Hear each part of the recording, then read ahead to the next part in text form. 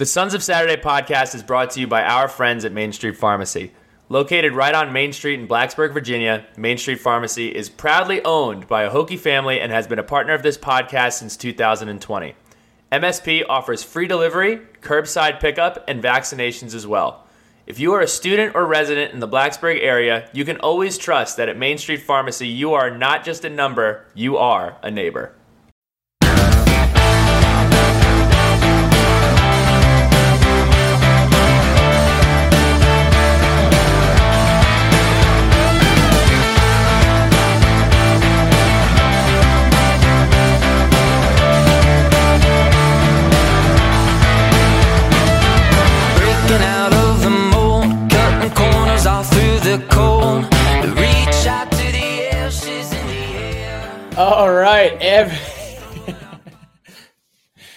All right, everyone. It is Wednesday, October 18th, the bye week. I was telling Billy Ray I'm more of a hello week kind of guy. So hello, Billy Ray, and hello to the Sons of Saturday listeners. Billy Ray is down there in Charlotte, North Carolina, actually at my home right now. He's not here. Yeah, I am not there. There's this bar at in Chapel Hill called He's Not Here. I am not there. I am in New Jersey. I got a big wedding this weekend. EJ, DeCosta, and Beth Bonnie are getting married in Spring Lake, New Jersey. Heading on down there tomorrow. I'm in the wedding. It's going to be a big weekend. I got to tell you guys, it is our bye week. Having the bye week on week 8. We could talk about this off the top, Billy Ray. I tweeted about this last night. Everyone was hyping up week 8 in August. Adam Brenneman did a whole reel on Instagram. You guys, if you have a wedding on week 8, it's going to be a brutal day. A lot of people are going to be around TVs. And then he listed off all the games. Florida State's playing Duke. That's a big game. I hope Riley Leonard is healthy. Tennessee is playing Alabama. That's a big game, but wouldn't say it's as big as we thought it was going to be. Yeah, both of those teams have one loss, but I don't really think Tennessee is the Tennessee that folks thought they were going to be, and Alabama has certainly had their struggles as well. Obviously, the game of the week, where the Once Upon a Saturday tour is going, is in Columbus. You got Penn State at Ohio State. Ohio State's like a 3.5 or 4 point favorite. Other than that, are you calling this an epic slate that, schedule your life around it? Because I'm fine. I'm gonna be. Listen, there's no Hokie football to miss. I'm gonna be fine, not huddled around a TV. I will be checking the score of the Penn State game. It's an above average week. If you go back and you look, Tennessee, Alabama doesn't have the playoff implications at this point that we thought it was going to have. You got USC, Utah, which is not much of a game. Yeah. Clemson, Miami, you were probably interested in like week 1. And we're going to talk about this later, but Clemson's playing for a little bit of pride now, which is so weird to say in mid-October. I'm kind of interested to see the North Carolina-Virginia game. Virginia's had North Carolina's number for a while. We're also going to talk a little bit about North Carolina. Look, it's the bye week. We can talk about whatever we want. That's why I've texted you like 6 times this week. Hey, I can't wait for our podcast because we can literally do whatever we want. And guys, just so you know, this content right here, this is bonus content. It is. It is. We didn't have to be here tonight. So just as an exchange for our services this evening, please like the video.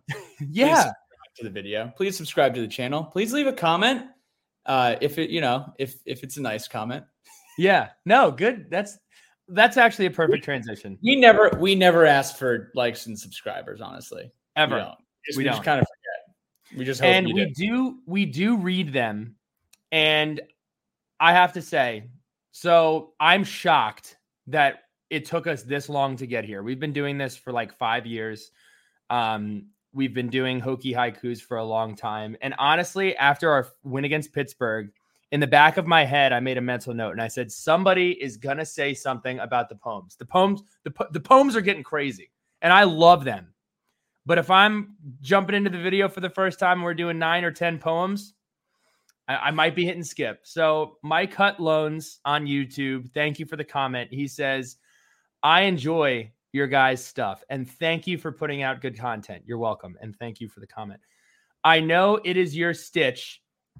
But this haiku thing, stick. But this haiku thing is a little bit UVA. I disagree.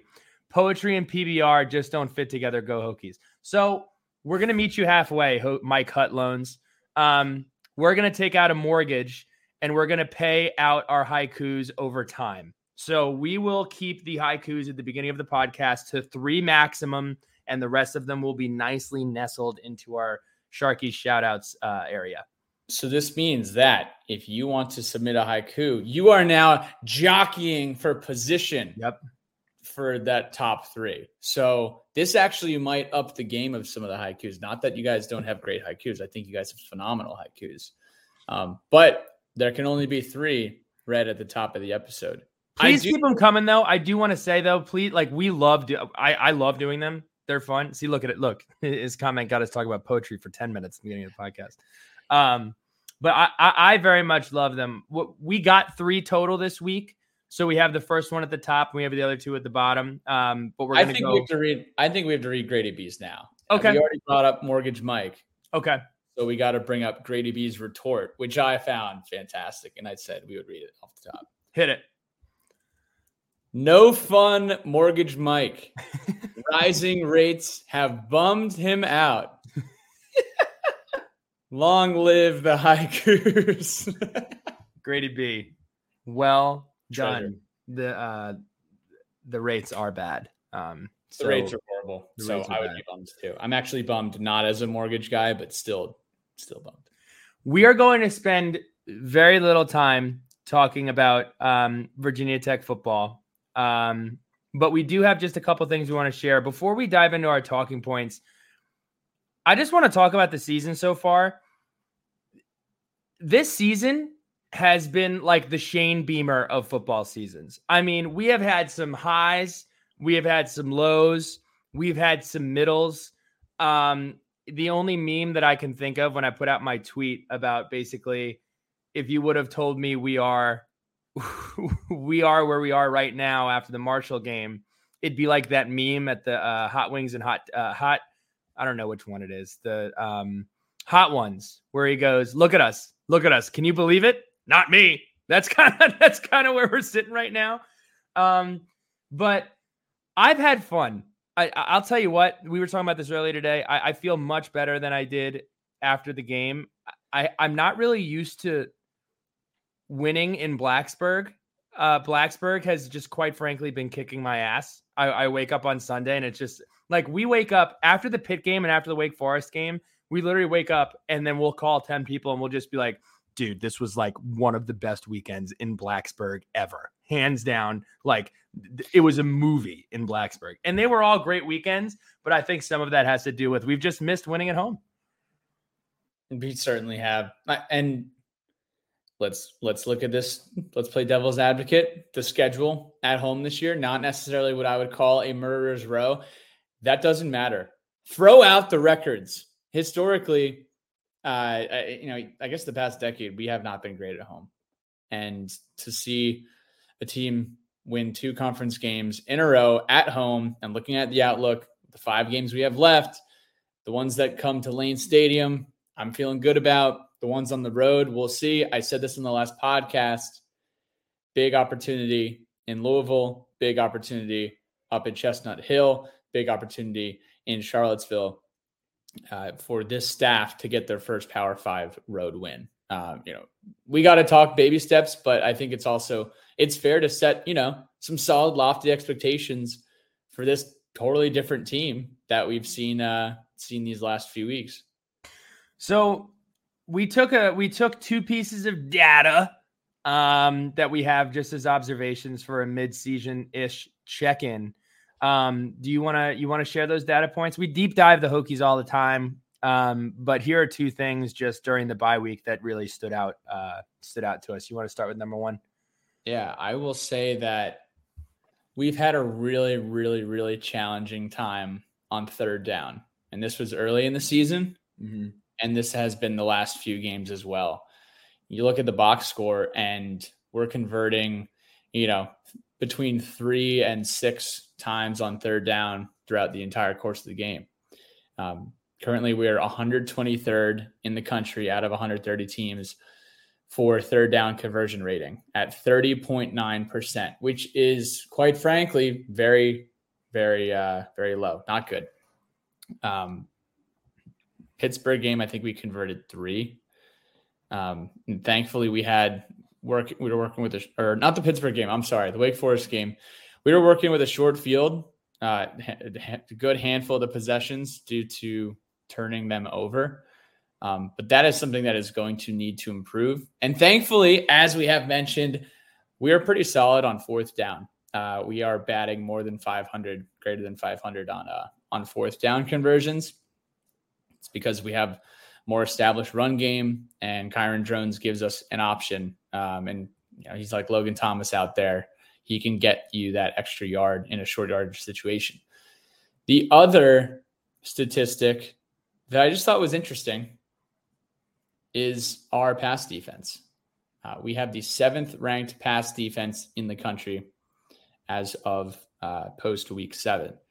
And we're allowing just under 170 yards through the air per game. Now, this statistic is slightly skewed. We have not necessarily played that many teams that have an aggressive passing attack.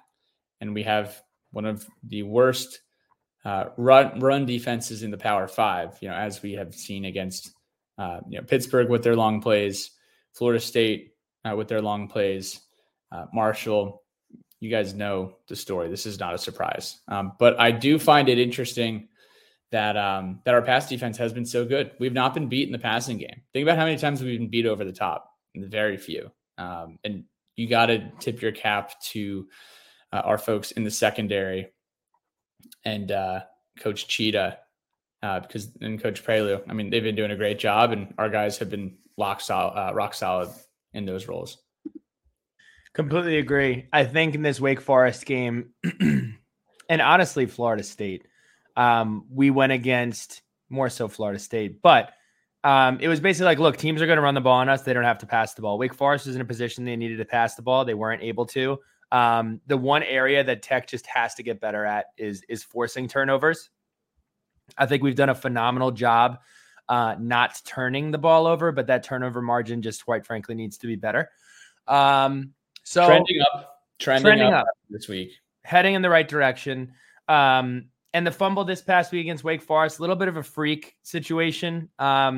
Defensive back did a great job putting his head on the ball. If I were to tell Bashal Tutin to do something to avoid that, I would have to tell him to stop trying to run people over. And I'm never going to tell Bashal Tutin to stop running people over because I love when he does that. So really good play by the defensive back. But I think in that department, that's going to be where we make a difference. Last week, we could talk about the Wake Forest game for another hour if we wanted to, but we already did that.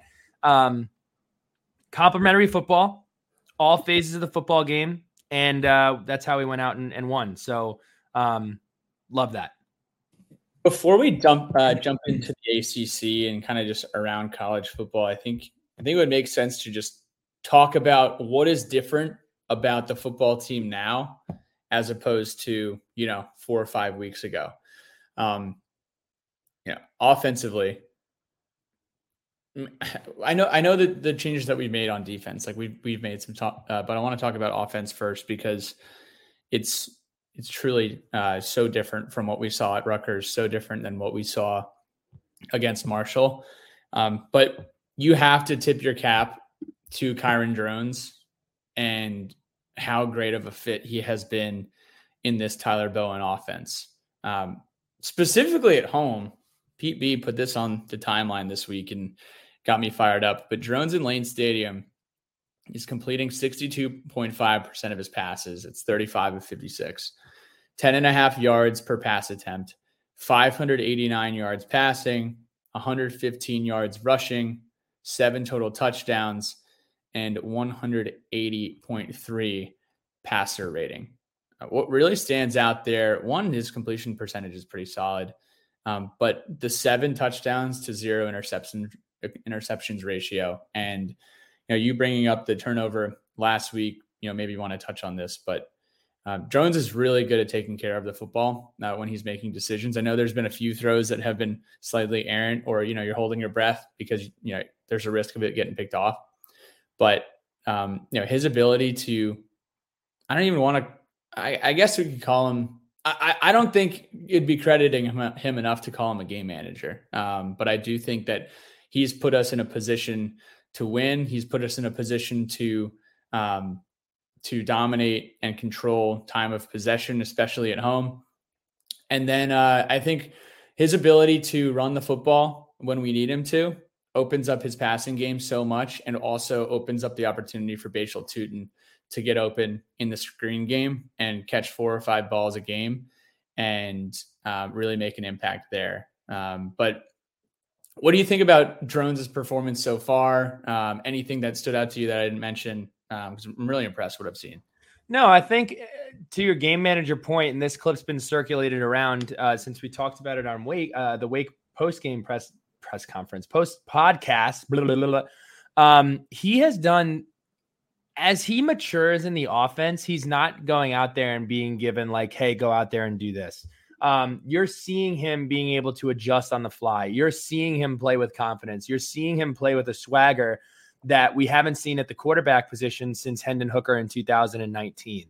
And I think the biggest thing that stands out to me, and I know it's another thing we're going to talk about later, is this is a completely different football team visually, not the scores of the game, not, the stats at the end of the game, from how excited and how much swagger this football team plays with. When we first saw it against Pittsburgh, you were like, whoa, who are these guys? And you saw it again. You saw it on the interception for Derek Canteen. You saw the entire team rally around him, when before you'd get a turnover, you'd get off the field on 4th down or 3rd down. You didn't see that spark, that excitement, that personality that you expect from a team that has the coaching staff that it has the personalities that it has. And I just think over time, we're a young football team, and leaders are starting to emerge. Personalities are starting to emerge, and winning is fun. So that's really jumped off the screen to me, is whether it's Kyron Drones' ability to do this, whether it's a team thing, a coaching thing, the team just looks different from a personality standpoint. It's giving much more golden retriever than it's giving like house cat. I guess that's the really only comparison that I can give. And I love it. I think it has elevated this football team. The throw that Kyron Drones made on Saturday, 704 Andrew on Twitter pointed this out. It's early in the 4th quarter, 1st down. Initial read is Jalen Lane, who's in motion to the left for the sprint out route. And one of the ends for Wake Forest is closing in on Drones. Drones does this awesome sidestep to miss the pass rusher and finds his second read, which is Tucker, and just throws an absolute dart to him past the sticks. Tucker gets 15.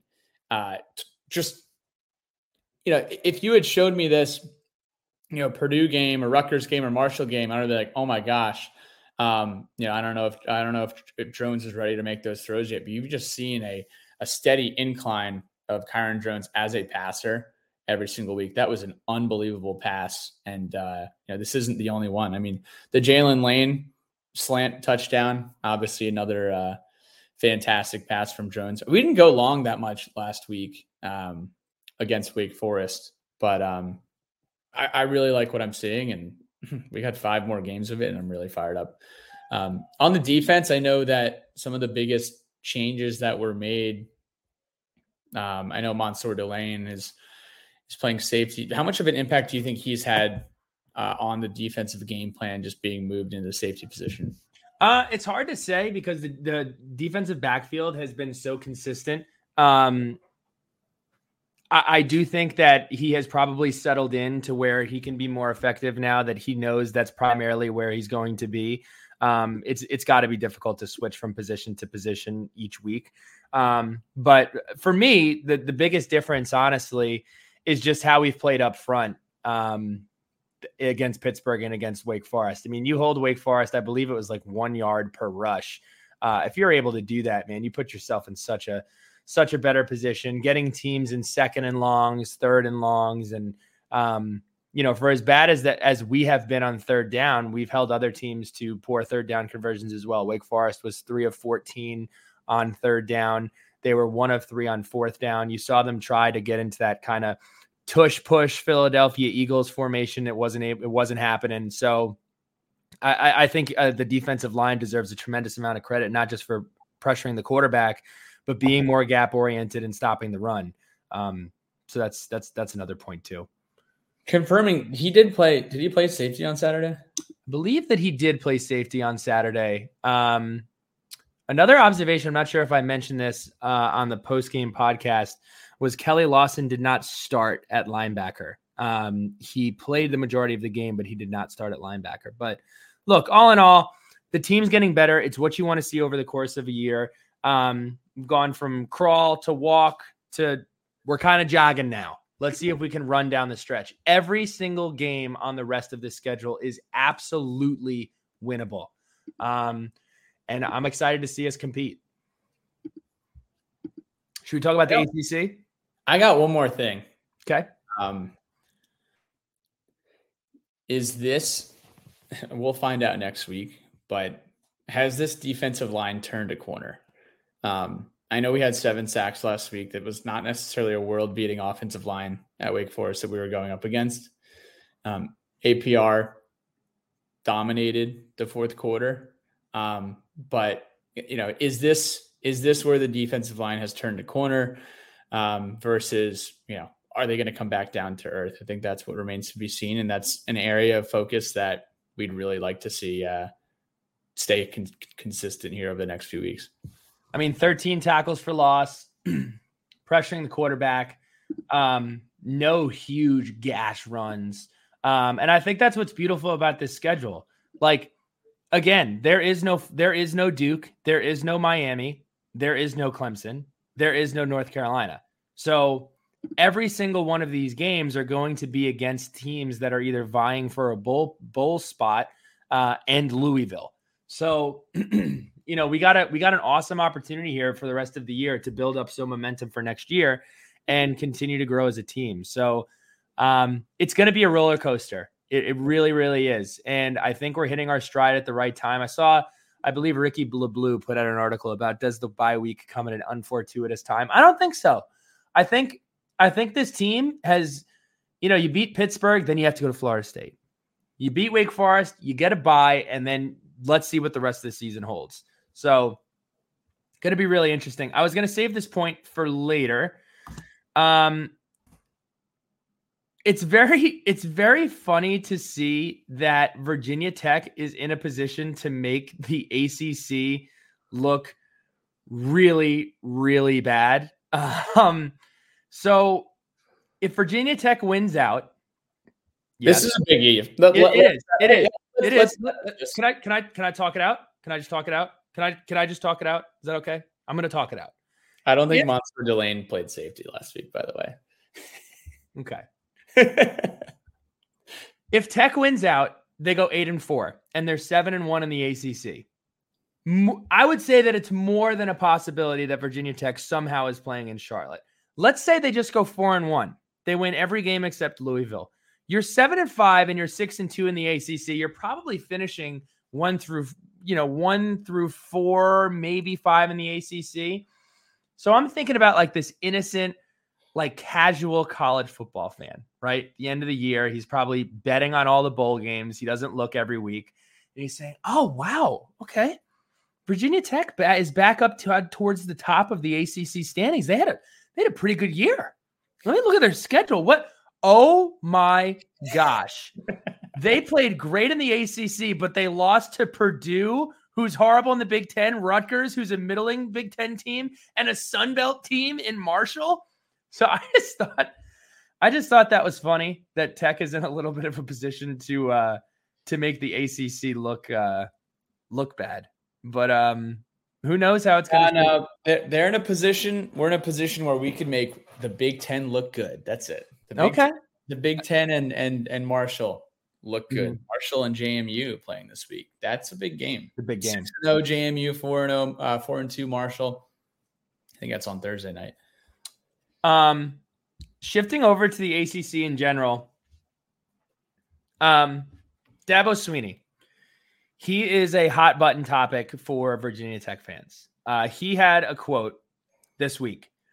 And again, Clemson, for the first time in I don't know how long, is playing for Pride in the month of October. And his quote was, "We're at a point where if you don't go undefeated, you are losers. You are terrible."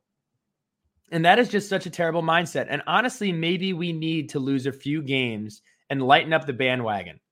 Sometimes the bandwagon can get a little too full.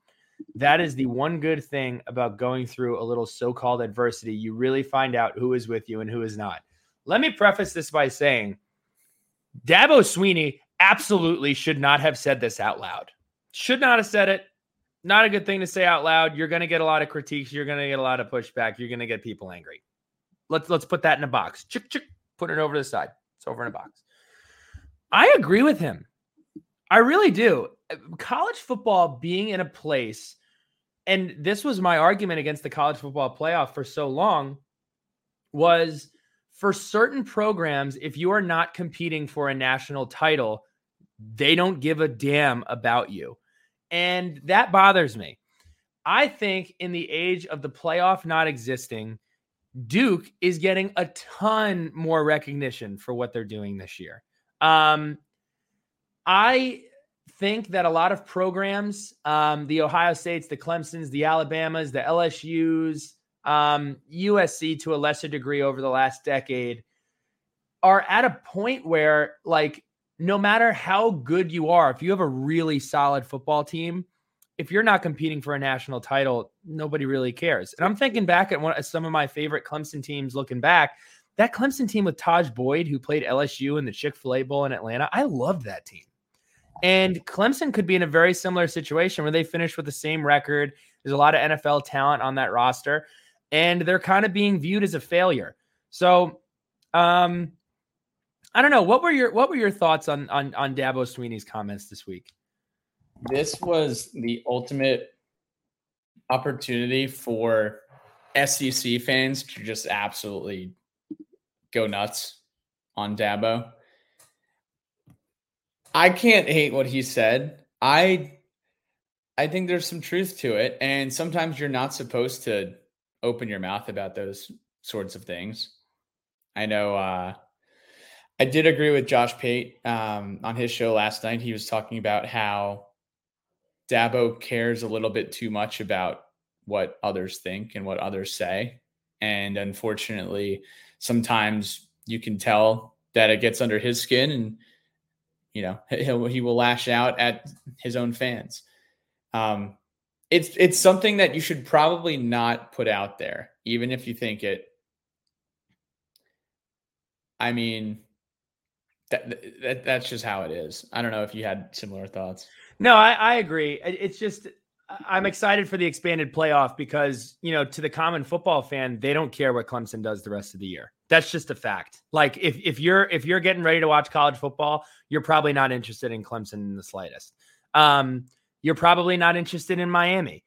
Miami lost a horrible, horrible game against Georgia Tech, and they lost the next week.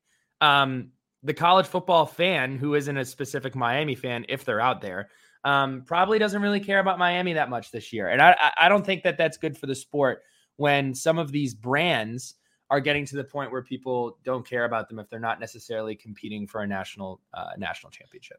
I'll also say this. I might be in the minority here. I really like Dabo. I think what Dabo has done at Clemson is miraculous. For the size of the school, the similarities to Virginia Tech pre-national championship run after run after run. I like Dabo. I'll also say this. Dabo gets a lot of flack for this New Spring Church paying player situation. I hate to break it to you. Like, most programs of that stature are doing that in some capacity. I think Virginia Tech fans probably have more animosity towards Dabo because it is specifically in our conference, and he has stood in the way of ACC teams rising to national prominence because, quite frankly, Clemson has been so good. So, I mean, those are my thoughts. Yeah, not just ACC teams rising to national prominence, but recruits that are coming out of our own backyard and going there instead. Mm-hmm. The Clemson has won a national championship prior to the Dabo era. Yeah, back in the 80s, but still, like, Tech and Clemson were so comparable in the 2000s to 2010 range up until around 2014. Yeah, and I know people will compare us to Clemson, and Clemson was us prior to Clemson becoming Clemson, and that's why a lot of that resonates. Yeah, the size of the school, I don't think that's any limitation either. Yeah, they have over 20,000 undergrad enrollment, but a couple miles to the northeast or to the east, Shane Beamer.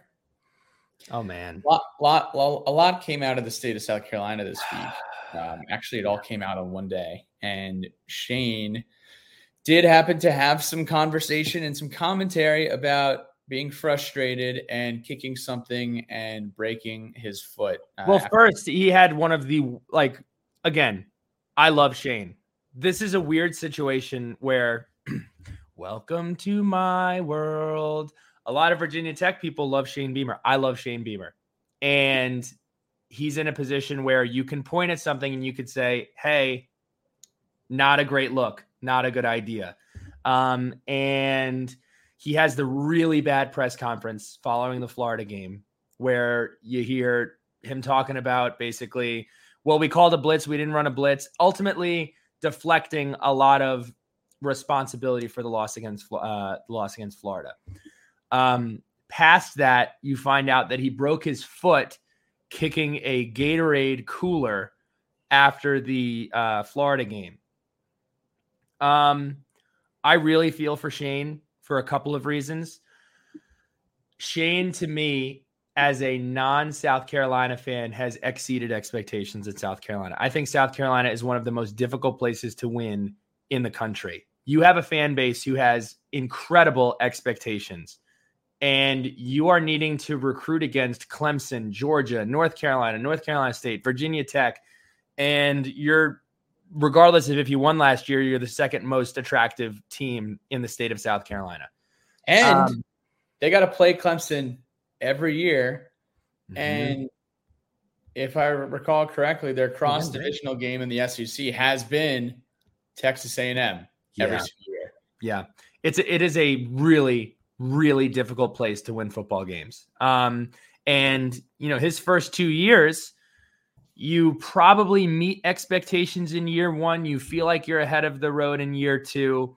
And on Hot Wings and Hotter Takes, Bryce correctly predicted that Clemson would finish outside of the top 10, but he did slip up in saying that South Carolina was going to take their place in the top 10. I don't know if Bryce looked at South Carolina's schedule before he said that. I predicted them to win 6 games. I'd be surprised if they get there. Their win total preseason was 6.5.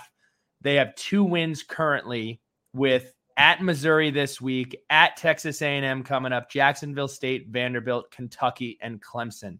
So they get to have their last 4 games at home. I don't know where you find 4 wins in that. I really don't. Jacksonville State, let's chalk that up to a win. Vanderbilt, I think they can pull that out. It's probably going to be close.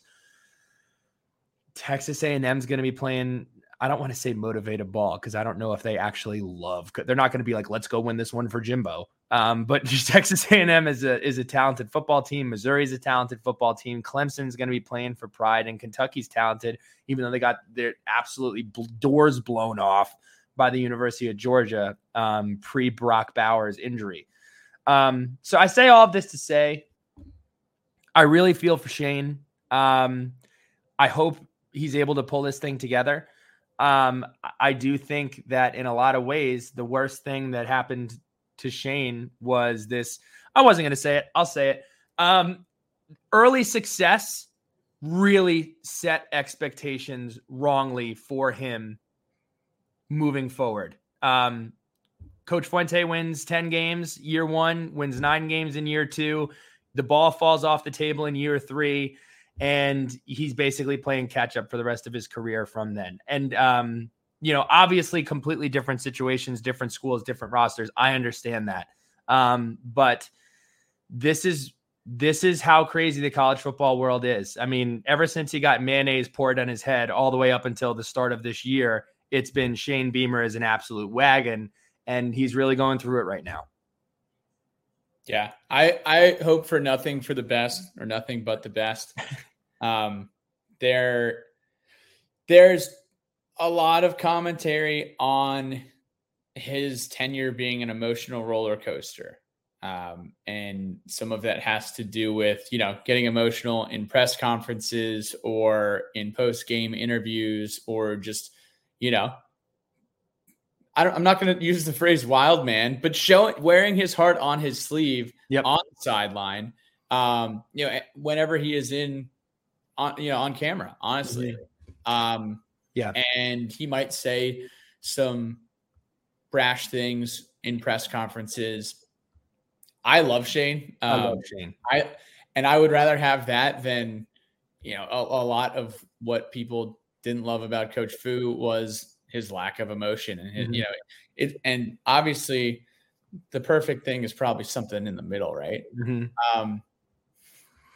It's just interesting because when he gets to South Carolina and the SEC is exposed to him, I think there is a lot of who the hell does this guy think he is, coming into the conference with Nick Saban, coming into the conference with Brian Kelly, coming into the conference with some of these older coaches who have won at a high level. This guy's never been a Power 5 coach before. Hell, he's never even been a head coach at any program before. He sees the success, and you get to the point where everybody that isn't a South Carolina fan or Virginia Tech affiliated is probably rooting against you. Yeah, I hope he can get this thing going in the right direction. And again, I can't say it enough. I love Shane. I love that staff, and I want him to figure it out. It's just been a house of, we're in October. We're a week and a half away from Halloween here. It's been a week of horrors, or a year of horrors so far for the Gamecocks. I want more mayonnaise baths. I want more turn my swag on videos. I want more Carol of the Bells at the midfield at Willie B with the LED lights as a conductor. I love that. I love the shtick. I think it's awesome. I think it's fun. That's why I love college football, because college football is so fun. And I really hope that Shane and his staff can find some success. They had a hell of a year at the end of last year, beating both Tennessee, which was an absolute wagon, and Clemson, ruining both of those teams' playoff hopes in like back-to-back weeks or 2 out of 3 weeks, finally getting the Clemson monkey off their back. But it is going to be quite a challenge. And I will say I'm glad where Virginia Tech is right now. And we've kind of totally done a 180 from where South Carolina was and where Virginia Tech was over the last few weeks. But what is next, Billy Ray? Yeah, so this next question is one that I wrote down and then I answered it myself. I was like, I really haven't seen that many. So it's the best non-Tech game that you've watched. I love going to Virginia Tech games. I have missed one. We've both missed one this year. We've been to every game except for Marshall. But with going to Blacksburg, you don't see that many other college football games. Last week, there was the Oregon-Washington game, and every group chat that I'm in is just like, oh my gosh, game of the year. I can't believe I just had the courtesy of watching this. And I'm sitting there happy as a clam in Lane Stadium, but I'm a little bummed that I didn't get to see it. Because you're getting the texts and your tweets are firing off. Exactly. So to answer this question, the best game that I got to see was Colorado Stanford. And that's only because it started at like midnight on Friday night before we went to the game. I had a hard time staying awake, but it was a fun it was a fun game to watch. I think that's the best game that I've seen all year. Yeah, your boy had the under. It was under 58.5, and Colorado takes a steamy 29-0 lead into the halftime. I'm like, oh my gosh, this under is an absolute lock. And then all of a sudden it absolutely wasn't. Other than that, the USC Arizona game the week prior. We watched that at Lake Seminole, dude. We did. We watched that after getting home from Tallahassee. That was awesome. Other than that, like we didn't get to watch Washington, Oregon. I haven't seen Penn State play this year other than when they were beating Iowa by like 30. So not a great game. I didn't get to see the Duke Notre Dame ending either. The Ohio State Notre Dame game was a great game. I think that would probably be in the top 3 for me thus far. And then I'm just really excited to watch college football this weekend. Like that's really what it boils down to. I haven't gotten to do it. I'm excited to do it. I got to tell you, I don't think I've seen a Big Ten team play except for Ohio State in the Notre Dame game, and I didn't get to watch that entire game. So well, you did get to see Purdue and Rutgers play. That's true. I did get to see 2 Big Ten teams play against Virginia Tech. So that leads us into this. Teams you are secretly rooting for this year in college football. So as you guys know, and as you guys give me a lot of trouble for, I love Ole Miss. I love Lane Kiffin. I love their powder blue. And if you go ahead and you look, they're still very much in the thick of things for not only the SEC West, where they are currently 3rd and hold a win over the LSU Tigers, but they're also very much in the race for the college football playoff. Some things would obviously have to happen, but they're in that race sitting at 5-1. Got a little bit of a tough schedule coming up, but excited about Ole Miss. They go to Auburn this weekend, Vanderbilt, Texas A&M, Georgia, UL Monroe, and at Mississippi State in the Egg Bowl. But what I have absolutely loved watching and reading and rewatching this year is the Pac-12. At the beginning of the year, my hot take was that there would be 5 teams representing the top 15 from the Pac-12. I think they're going to finish with 4, but it has been such a fun conference top to bottom. You have teams that stand out as, potentially some of the best teams in the country in Washington and Oregon.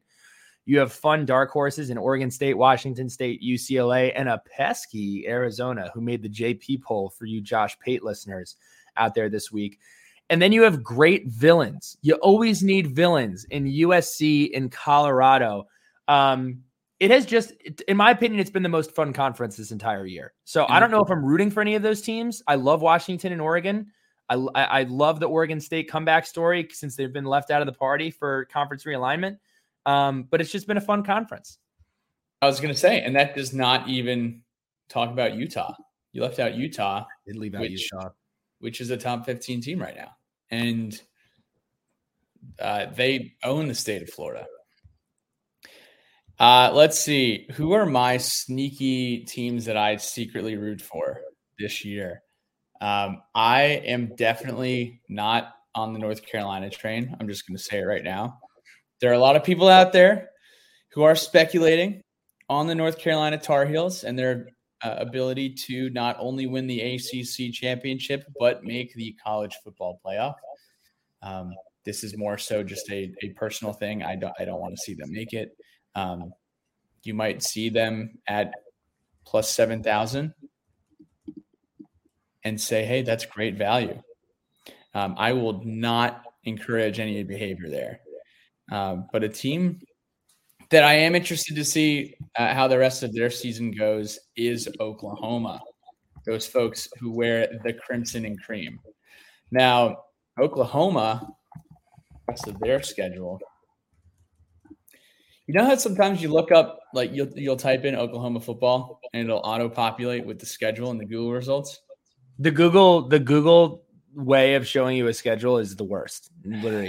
Literally fix that so bad. You try to expand it and it shows you games from 2018. UCF in Norman this weekend, at Kansas, at Oklahoma State, the final Bedlam game. Boo. West Virginia at home, BYU in Provo, and TCU at home to end the season. Do you not see 12-0 on the schedule? I see nothing but 12-0, which is scary. But no, I think I was shocked. I have to tell you, I was shocked that they beat Texas. I really was. And I think that kind of got glossed over this year. At the beginning of the year, I was kind of saying, look, I don't see anybody beating Texas after they beat Alabama. No, I think are you really not going to say Notre Dame though for teams that you're sneaky rooting for here? And that's nothing against you at all. I like Notre Dame too. I don't think anything is sneaky about that. Yeah, no, there's nothing. They're on my card every single week. Notre Dame minus the points. So yeah, I'll say one more team, and I'll probably get flack for this too. So my former boss at Twilio went to Alabama. He was a senior the first year that they won the national championship. And I think it would be really fun if Alabama just sticks it to everybody. You lose week 2, you lose an out-of-conference game for the first time in what seems like forever, and you come back out and you find a way to get back in the college football playoff. It's absolutely doable. They're playing Tennessee and LSU back-to-back over the next 2 weeks. Going to be really fun games to watch. And then you finish the season with Kentucky, Chattanooga, and at the Fighting Hugh Freezes in Auburn. I think that it would be pretty damn cool because I think that their recipe for being successful the rest of the year is to play murder football like they did from 2009 to 2000, basically up until they got Tua Tagovailoa, because they just don't have the quarterback to go out there and throw for 300, 400 yards. So kind of rooting for Alabama. I kind of am. I'd be lying if I said I wasn't. I think it's pretty cool to see the Saban reign continue. People probably hate hearing that. You know what I kind of want to talk about right now that we can add, and we could refer to this easily. Yeah. Let's check in on hot wings and hotter takes and kind of do like a mid-season check-in on some of the takes that are aging well. Why not? All right. So this is the toughest one so far. BRM. This was the very first take of Sons of Saturday, hot wings and hotter takes. The Hokies will have more wins on the road than at home. Bad take. Khalil Herbert will have over 1,000 yards this season and be a top 7 fantasy running back. Khalil Herbert was having a great year. I know he got hurt a few weeks ago. It looks like he has 433 yards. Is this correct?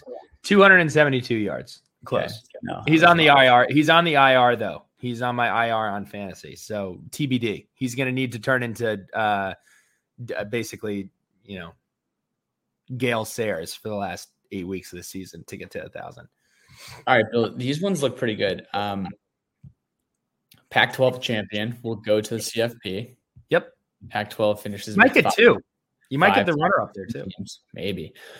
This one was brutal. Brennan Armstrong and Riley Leonard finished with more combined yards and touchdowns than Drake May and Jordan Travis. Bad. Drake May and Jordan Travis are both probably top 5 in the Heisman odds right now. Riley Leonard is awesome. Brennan Armstrong is the inverse of that. He's benched. He's not even playing anymore.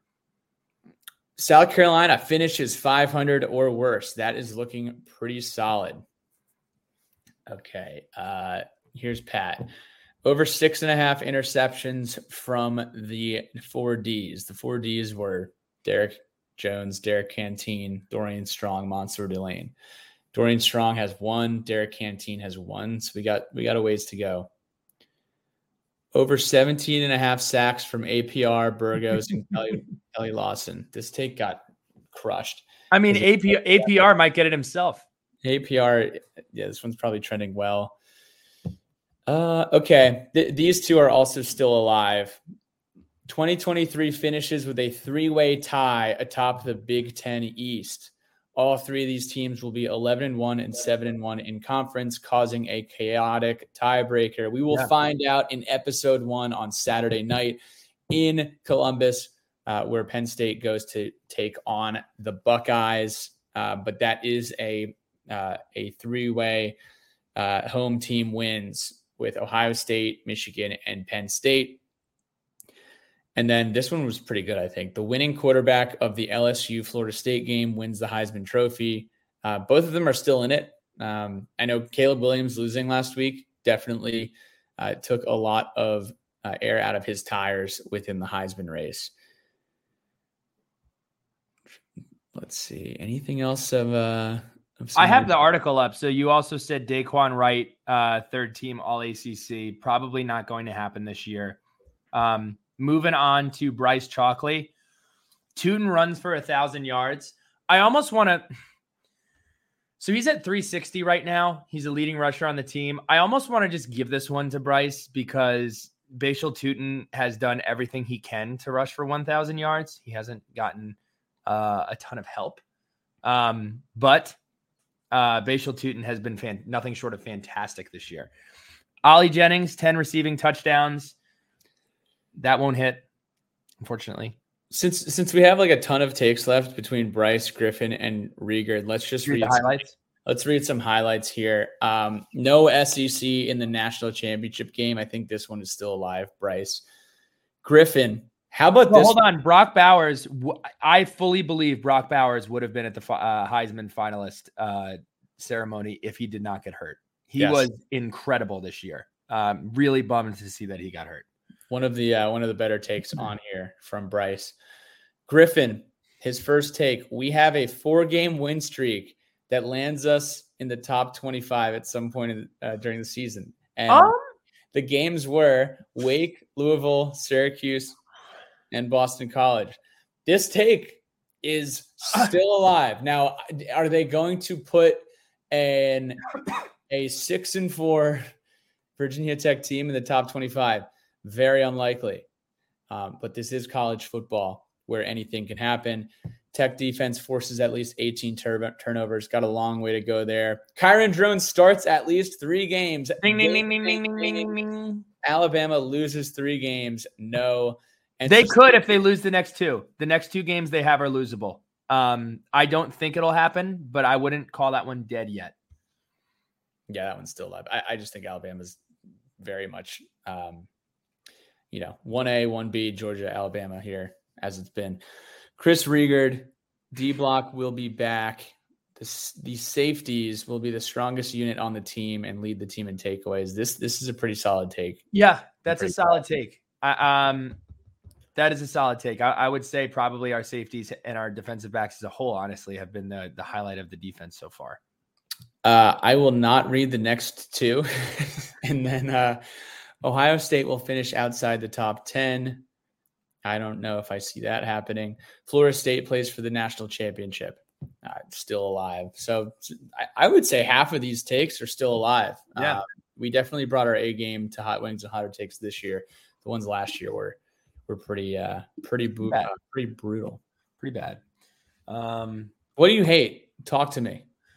I'm trying to jump back into our doc because I jumped into 15 different windows here. Okay. Then in the meantime, I'm going to talk to you guys about our friends over at Benny Marzano's.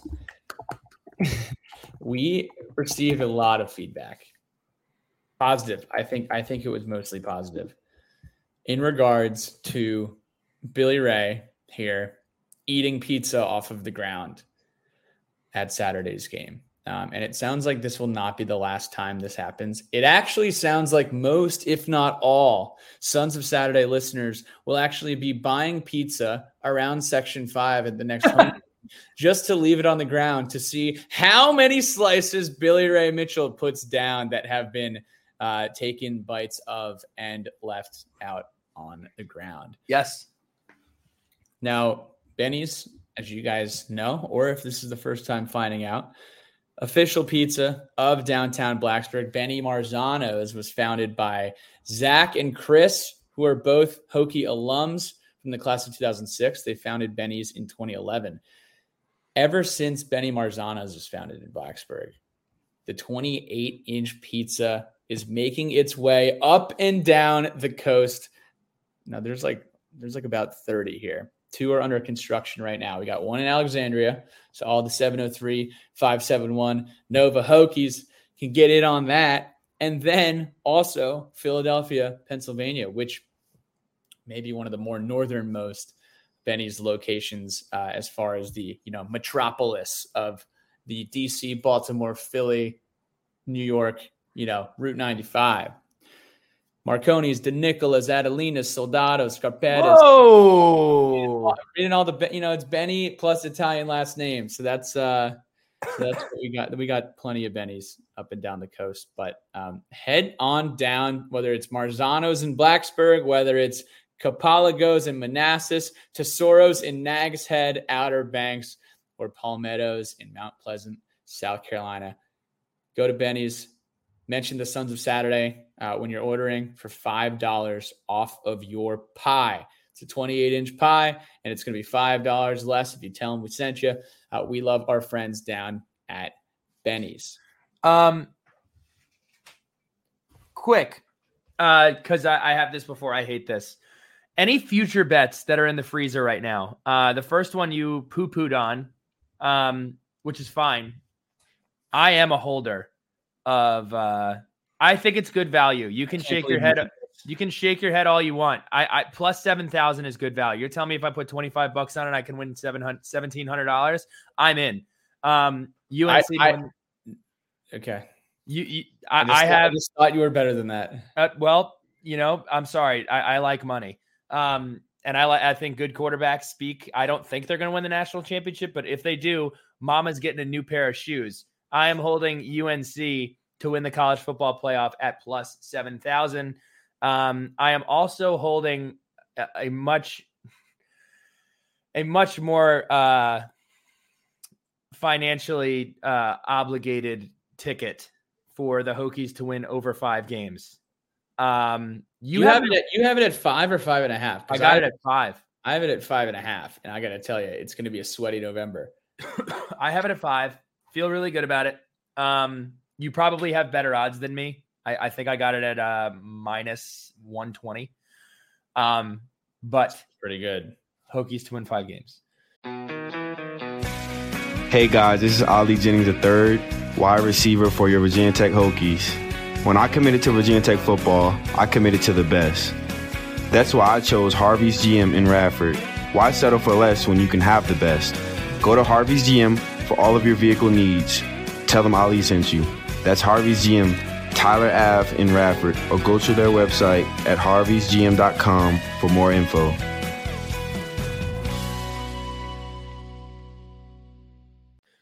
I hate this.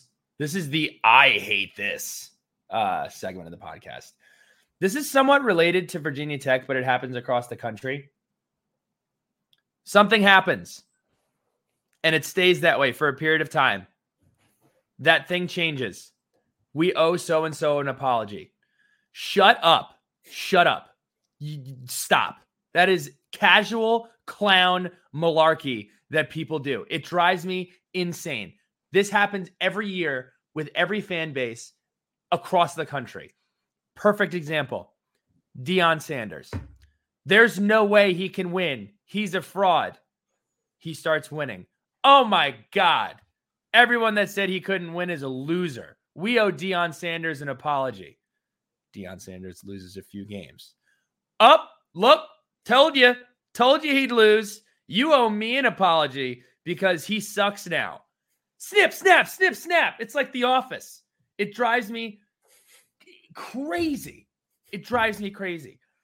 How is it happening at Virginia Tech? I think we were pretty critical about play calling on offense, gap integrity on defense, body language of the football team. Virginia Tech comes out against Pittsburgh, plays a brand of football that we have never seen them play under this staff. They compete well against Florida State. They beat Wake Forest. And then it's, we owe everyone an apology. No, we don't. We have been presented with new data, and we are acting off of the new data. That's it. That is it. We don't always have to apologize to somebody. Things change. People are not the same. The Margaret that shows up to work that did not have coffee and the dog ran away in the morning may be a different Margaret that shows up to the office on Tuesday when she went and she was able to get her coffee and her dog welcomed her out the door with a couple of licks on her shins. Okay? Things change. You react to what you can see. That's my message. That drives me crazy. Any thoughts on that?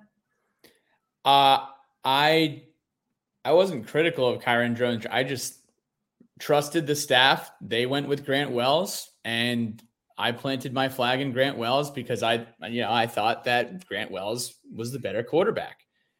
Grant Wells, after seeing Kyron Jones play for this team, not the better quarterback. Kyron Jones is the better quarterback. This does not mean that I do not like Kyron Jones or I owe Kyron Jones an apology.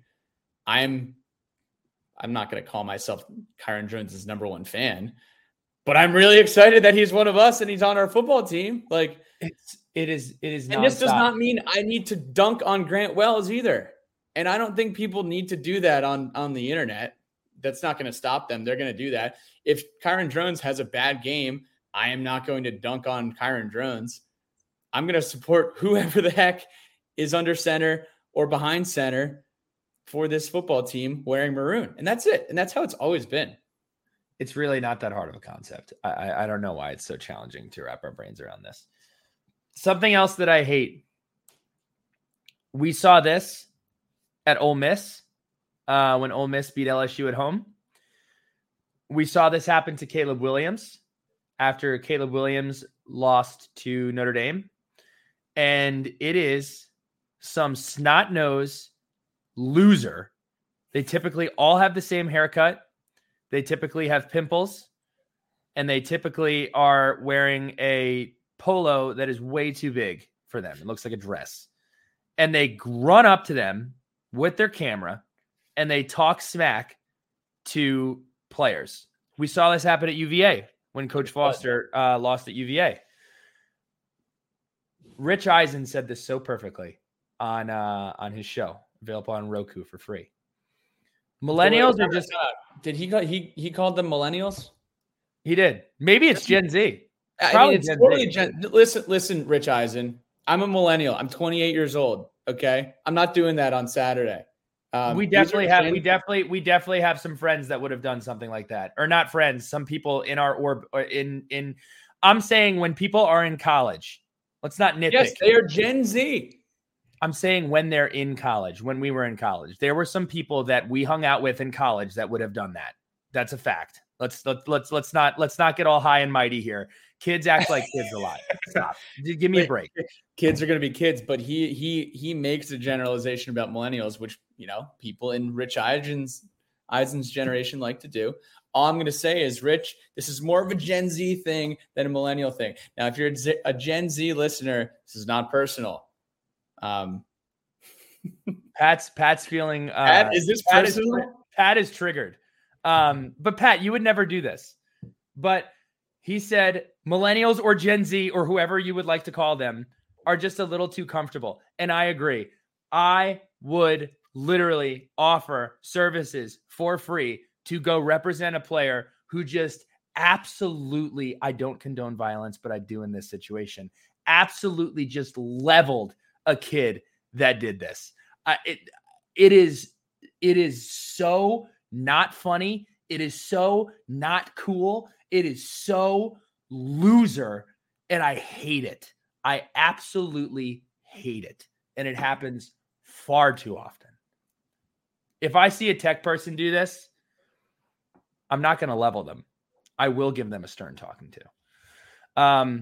So that drives me nuts. One more thing, because I know you have a point on Caleb Williams. I saw this on Virginia Tech's Barstool a couple weeks ago. Cover your kids' ears. Don't throw shit.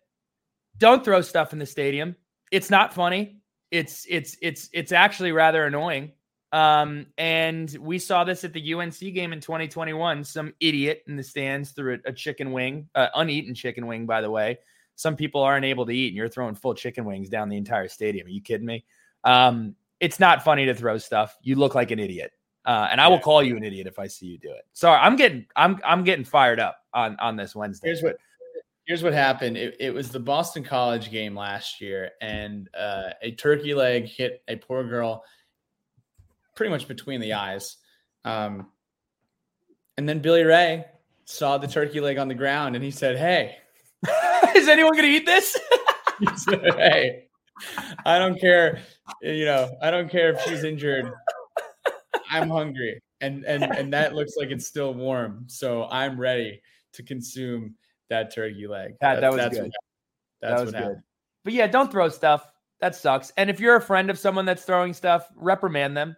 Again, not condoning violence, but there's nothing funny about that. Hopefully you're not friends with that person, and you're not that person. Yeah. Caleb Williams, I saw this. I don't know how much validity there is to it, but I did see it popping up everywhere. He reportedly wants partial ownership stake of the team that selects him in the 2024 NFL draft if he declares, per Pro Football Talk. The representatives of Caleb Williams have been making it known to prospective agents that Williams wants partial ownership of the team that selects him in 2024 if he declares for the draft. When did Caleb Williams become LeBron James? When did Caleb Williams become Michael Jordan? When did Caleb Williams become bigger than the game? I don't love this. Pat, I tried. I saw this on the doc, and in the back of my head, I can't stand Skip Bayless, but there was like this Skip Bayless infection that was like, how can I zag Pat here? And I can't.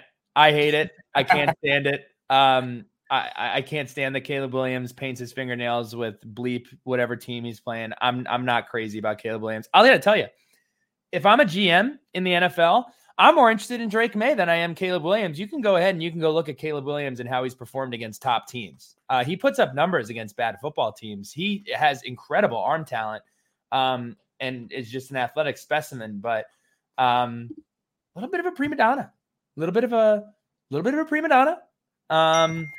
And yeah, I think that's absolutely ridiculous. So, yeah, I hate that too. Well, did you know the stat? Caleb Williams is 0-15 against, 0-6 against top 15 teams. Not good. Bad stat. Bad defense. Shout out to our guy, Chris Jones. It looks like his kid just won some sort of championship in T-ball.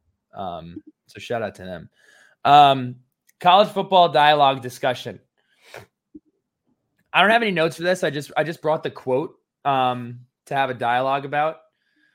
He says, college football has become a gigantic cesspool of miserable jerks, fans and media, Twitter and in person. That team sucks. That team hasn't played anybody. That team is boring. That team is soft. Wins are not celebrated. They're ruthlessly picked apart. There's always more to talk about on the losing team than the winner.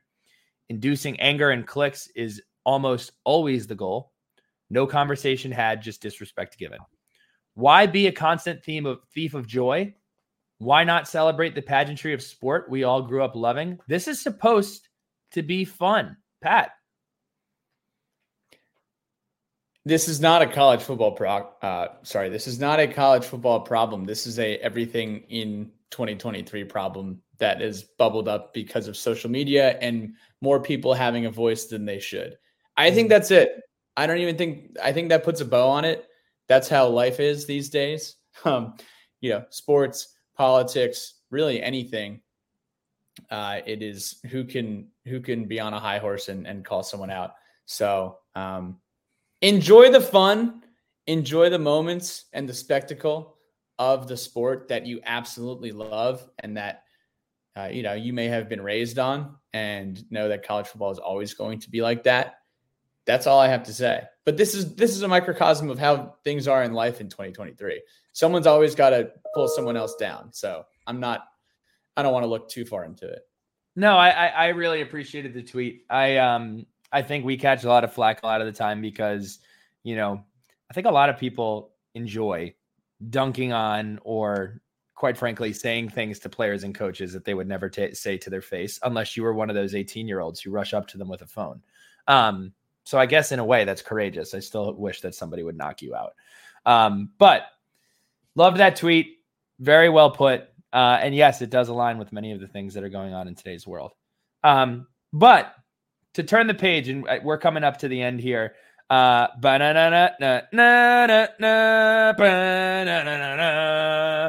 It has turned into, oh my God, get me to basketball. I cannot wait until basketball. Where is basketball? Mike Young and Kenny Brooks save our life. To, you know what? Football's kind of fun right now. Basketball's also coming up. Can't wait for that either.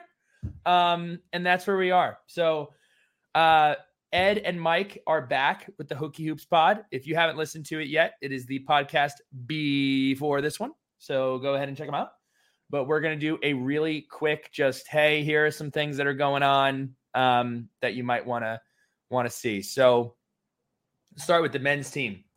Ken Palm currently has the Hokies ranked as 65th. They are nestled in betwixt West Virginia and South Carolina. We do play South Carolina in Charlotte this year. So that is where we are currently ranked. The fan experience elements were released. December 3rd versus Louisville, an orange out. January 23rd versus Boston College, blackout. And Red Panda, a tradition unlike any other. January 29th versus Duke. It's a whiteout. It's on Big Monday. Jay Billis and the crew hopefully will be in the Berg. February 19th versus UVA. We have a maroon out, and it is on what, Patrick? It is also on Big Monday. We got double dose of Big Monday, Jan 29, Feb 19. Put it in your calendar. Buy your tickets. See you in Blacksburg. We talked about the South Carolina game. I'm fired up for Charlotte.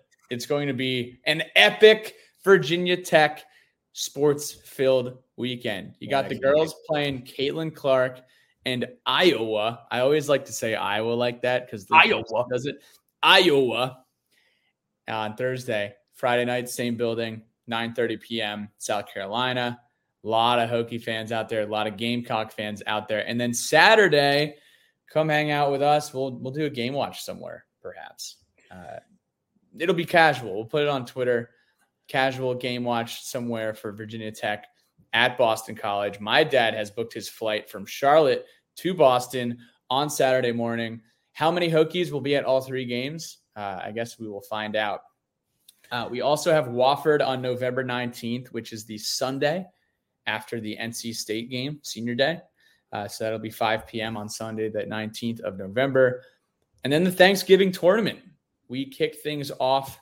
This is in Orlando, Florida, at Disney's facility. Boise State on Thanksgiving Day. Then Iowa State and VCU, whoever wins that game. That'll be exciting if we got to play VCU. We've played Iowa State like a surprisingly large amount of times over the past decade in basketball, it seems like.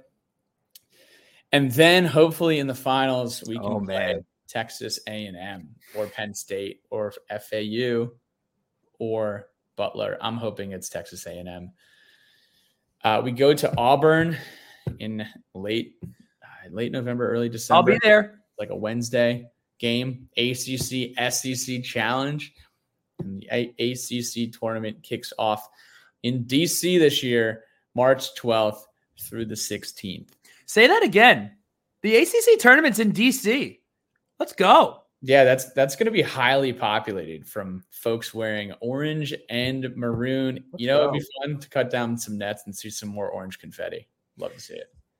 John Rothstein here with a Rothstein reaction. This was, I got to tell you, if you are not subscribed to John Rothstein on Twitter, you are doing Twitter incorrectly. He says, Mike Young tells me that this is the deepest perimeter that he's had at Virginia Tech.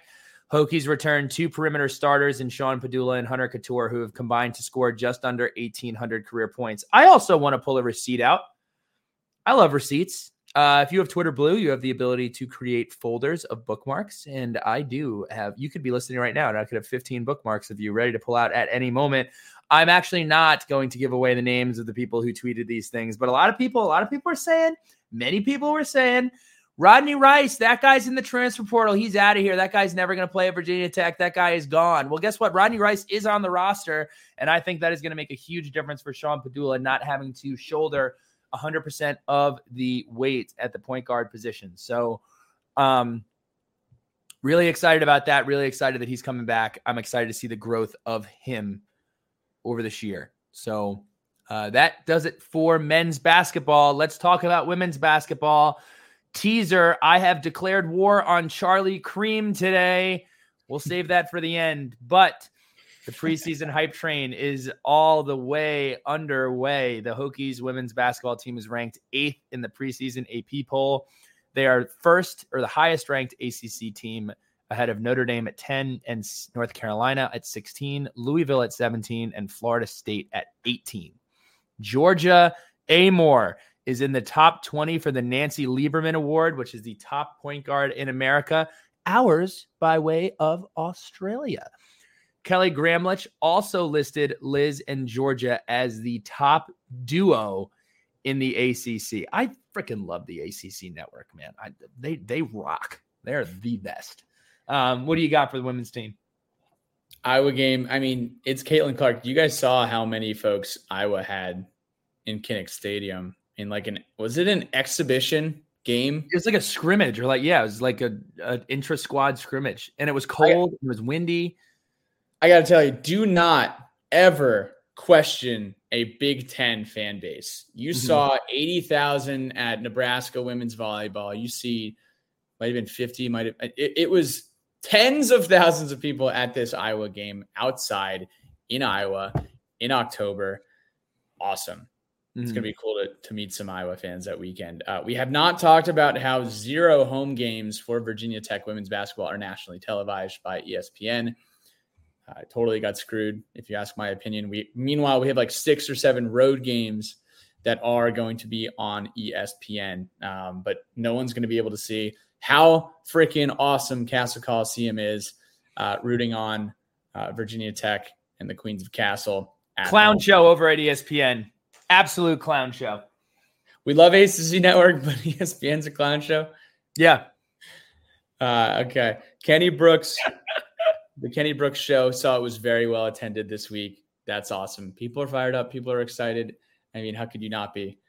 Love that team. Love that staff. Rutgers, December. It's December 17th. Virginia Tech at Rutgers. This is one of those nationally televised games on ESPN. We bought 100, 150 tickets to that game.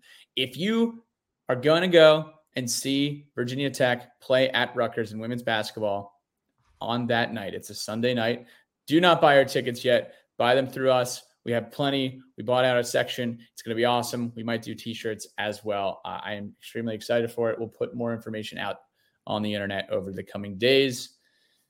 Other than that, I know we had some questions here. Oh, wait, I got one thing.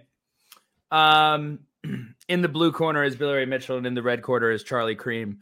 For those of you unfamiliar, Charlie Cream is basically the Joe Lunardi of women's basketball, and I'm going to read you this excerpt of an article that he put out. The article had the headline photo was Georgia Amore, and it was best schedules and worst schedules in college basketball, women's college basketball this year. Chuck says he starts this article by saying, playing 2 Final Four teams in Iowa and LSU in November is appealing. Now you'd think, okay, he just said that Virginia Tech is playing 2 teams that were in the Final Four last year, so he's probably going to say the schedule is good, right? Nope. Chuck continued. But Kansas is the only other opponent that is a likely candidate for the NCAA tournament at large bid. The Hokies play 5 games against teams that averaged 288 in the net a year ago. Houston Christian, UNC Greensboro, Long Island, Radford, and William and Mary Tribe. That's too many games in which Virginia Tech won't be tested. Respectfully, Chuck. Respectfully. Me and you are going to be going at it this year. Okay. If this is how you're starting the season and you're somehow poo-pooing on Virginia Tech's schedule when they have scheduled to play Iowa at LSU on the road, Iowa at a neutral site, and they play in the ACC, which is, if not the best, one of the best conferences in the country pertaining to women's basketball, Chuck, me and you are going to go to war this year. I wish you nothing but the best. But we got beef, brother. It was an absolutely egregious article. We got beef. The article was called, the title, and it's a picture of Georgia Amore, "The Best and Worst Schedules in Women's College Basketball." I don't even see in that title non-conference schedules. I just see schedules. Well, guess who he works for, Pat? Who does he work for? Where's the article? Clownshow.com? Clownshow.com, right? Yep, ESPN.com. Thomas Crean. I'm sure he's a nice guy. I don't have personal problems with Tom Crean. I just think he wrote a bad article. That's it. Charlie Cream, not Tom. Charlie, Crean. Whatever. Tom Crean coached in Indiana. Sorry, that's an easy mix-up. Yeah, I just don't know how you can rationalize this. You can't. It is what we call clickbait. Yes, and consider us baited. Congratulations, you have our attention, but this will not be the last battle. No. As we promised, Hokie haikus that deserve some attention. Jeff Brillhart, that play we all hate. Drones drags ball in Teuton's gut. Get rid of it now. And Griffin Parker, Kyron is the man. Hokies dominate at home. Let's just keep winning. I couldn't agree more. I'm fired up for this next this shout out. This was really cool. Our guy Rich Luttenberger, got to hang out with him at the Spring Jam and the For Those to Come golf tournament at Roanoke Country Club earlier this year, and also got to see Rich at the Rutgers game. Now, Rich was fired up when Billy Ray did like a Dax Hollifield exit interview earlier this year. Dax was talking about the push mower mentality, and it seems like Rich has brought that push mower mentality to the classroom, because Rich is a teacher. He had one of his students write an entire essay in regards to life and how the push mower and the lawn mower mentality is not only just a phrase, but a way of life. Dax Hollifield's inspiration passed on to Rich Luttenberger's inspiration, passed on to an unnamed student who crushed an essay. Rich, I hope you gave him an A+. Shout out to the push mower mentality. All you guys out there, Billy Ray, what is one with the push mower mentality? What do they have?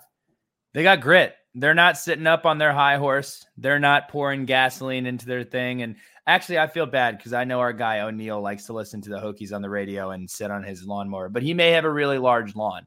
But there's something to be said about pushing your mower around your lawn and taking care of your lawn yourself. That's it. Love it. That's it. Patrick Bowers, letters from the lunch pail. POW WOW says, what's the plan with Ollie Jennings? I don't know what the plan is with Ollie Jennings. Drink milk, get healthy, catch 15 touchdowns next year. I mean, in theory, if he's ready, can he play in 2 games in the end of the year and still get a red shirt? I believe so. Because he only played, a half against Purdue. I don't really know how it counts. But I would love to see him come back. Through talking with Coach Holmes, I believe that everybody on the offense is eligible to come back. Every single contributor. So awesome. I know. So best case scenario, Ollie Jennings plays against UVA and plays in the bowl game. Yeah. Eric Barnes has had the same AV forever. It's some sort of soccer situation. Is the turnaround sustainable? I don't see why not. We haven't won games by mistake. Look, against Pittsburgh and against Wake Forest, we played complimentary football. In both games, the offense has still not really figured it out in the first quarter. That's probably the biggest issue that needs to be resolved. We need to figure out how to come out of the gate swinging. Every team that we play from here on out is absolutely beatable. Absolutely beatable. Home game against NC State, home game against Syracuse. I'll say it. Home game against UVA. So I don't see why not. I don't see why it wouldn't be sustainable. So can you Can you tell me, are there any psychological incentives that you would try to offer this team if they can score 10 points in a first quarter? Or like, is this I'm trying to think like negative reinforcement versus positive reinforcement. If they don't score in the first quarter, are you making them do sprints versus, hey, if you guys score in the first quarter, Benny's and R&R Wellness pizza party, with cash. I definitely don't think a money gun. I definitely don't think that you can. Hey guys, we won, but the offense didn't score enough points, so we're gonna run sprints. I don't think that that's a winning recipe. I do think that a pizza. Literally, when you mentioned it, I was thinking like Chuck E. Cheese road trip or pizza for everybody if we score 10 points. So Chuck E. Cheese road trip. Eric Barnes is the turn. No, Aaron. What is Tech's record after a bye the last 10 years? I got to tell you, Aaron. Look, this wasn't really a question. It was more of a homework assignment. Basically, I mean, this information is easily accessible. I didn't look. Why are you crushing our guy Aaron? Dude? I mean, what's our record after a bye the last 10 years? I would have had to go through the exact same exercise that he went through. I would have to go to ESPN. I'd have to look at all his schedules and count them up. I didn't do it. That's nothing against Aaron. It's just, it's not really a question that we're weighing in on. It's more of like hey, can you pull this data? So what you're telling me is Aaron's never writing in ever again. No. All right. Aaron, you reach out to us. We're going to do a Chuck E. Cheese party for you for the trouble. I'm sorry. I looked it up. Yeah, it did. I looked it up. Virginia Tech is 3-10 coming off a bye since 2016. And then Jay Herman said, yo, those numbers don't add up. And then I sent a screenshot and I was like, I know they don't. I think they're accounting for bye week. I'm not really sure. Bye week in a bowl game. Yeah. That's what I'm thinking. But yeah, we have not, if you include bowl games, we have not won off a bye since 2020. And we are 3-10 since 2016. So the answer is not good, which means team needs to hang out and lay low this weekend, stay extra focused because there's a pizza party on the line and sprints are also on the line. We got Syracuse coming in Thursday night. Listen, they get 2 Saturdays off in a row. Or I guess cool. They get to watch ball, which is awesome. But hey, I say to this team, you guys got to earn that Saturday on the couch watching ball after you beat Syracuse. Cavalier Squirrel. Fun, Pat. Cavalier Squirrel. Skittles, lime or sour apple. I think I got to go with sour apple. I'm with you there. If I'm going for something that's lime, I'm probably going to go with. I got to be honest. I don't really eat candy that kind of candy. I love chocolate. I don't really do that. If I'm going for lime, I'm probably doing Sour Patch Kids, but I don't really eat that kind of stuff. I think Twizzlers suck. That's all I have to say about that kind of candy. If you like Twizzlers, I don't really understand why. I'm going as Jim Harbaugh for Halloween. I have not ordered anything. I hope it arrives in time. Maybe that's what I'll do here before bed. Order some Michigan gear. If anyone has anything discounted, maybe a discounted code from Fanatics. Billy, you were a little spicy on the pod tonight. I was. I took a nap today. I'm getting over the Blacksburg fog. No, I should be in a happy mood. Got basketball coming up. Tom Crean, quite frankly, kind of pissed me off today. But we'll be okay. We'll be all right. All right. Well, we'll see you guys after this bye week. We'll do another fun episode like this. I think is Steven Gosnell coming on tomorrow? Yeah, you broke the news. We got a couple of student athlete interviews tomorrow. Looking forward to that. Steven Gosnell, and we'll leave the other one as a secret. But you guys have a great rest of your week. We'll see you in Blacksburg soon.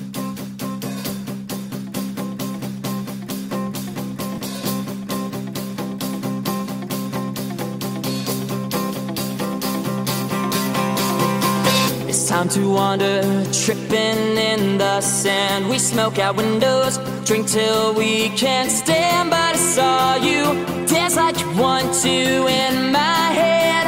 And all that she said is, oh, I know just what you're thinking.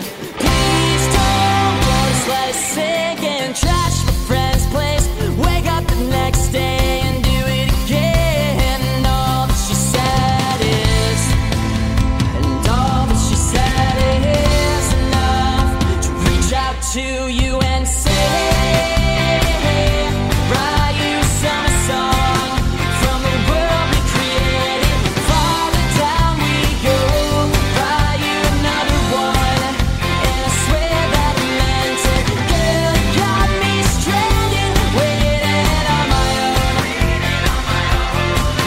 saying, oh, oh, oh, yeah. Write you some song, write you some song.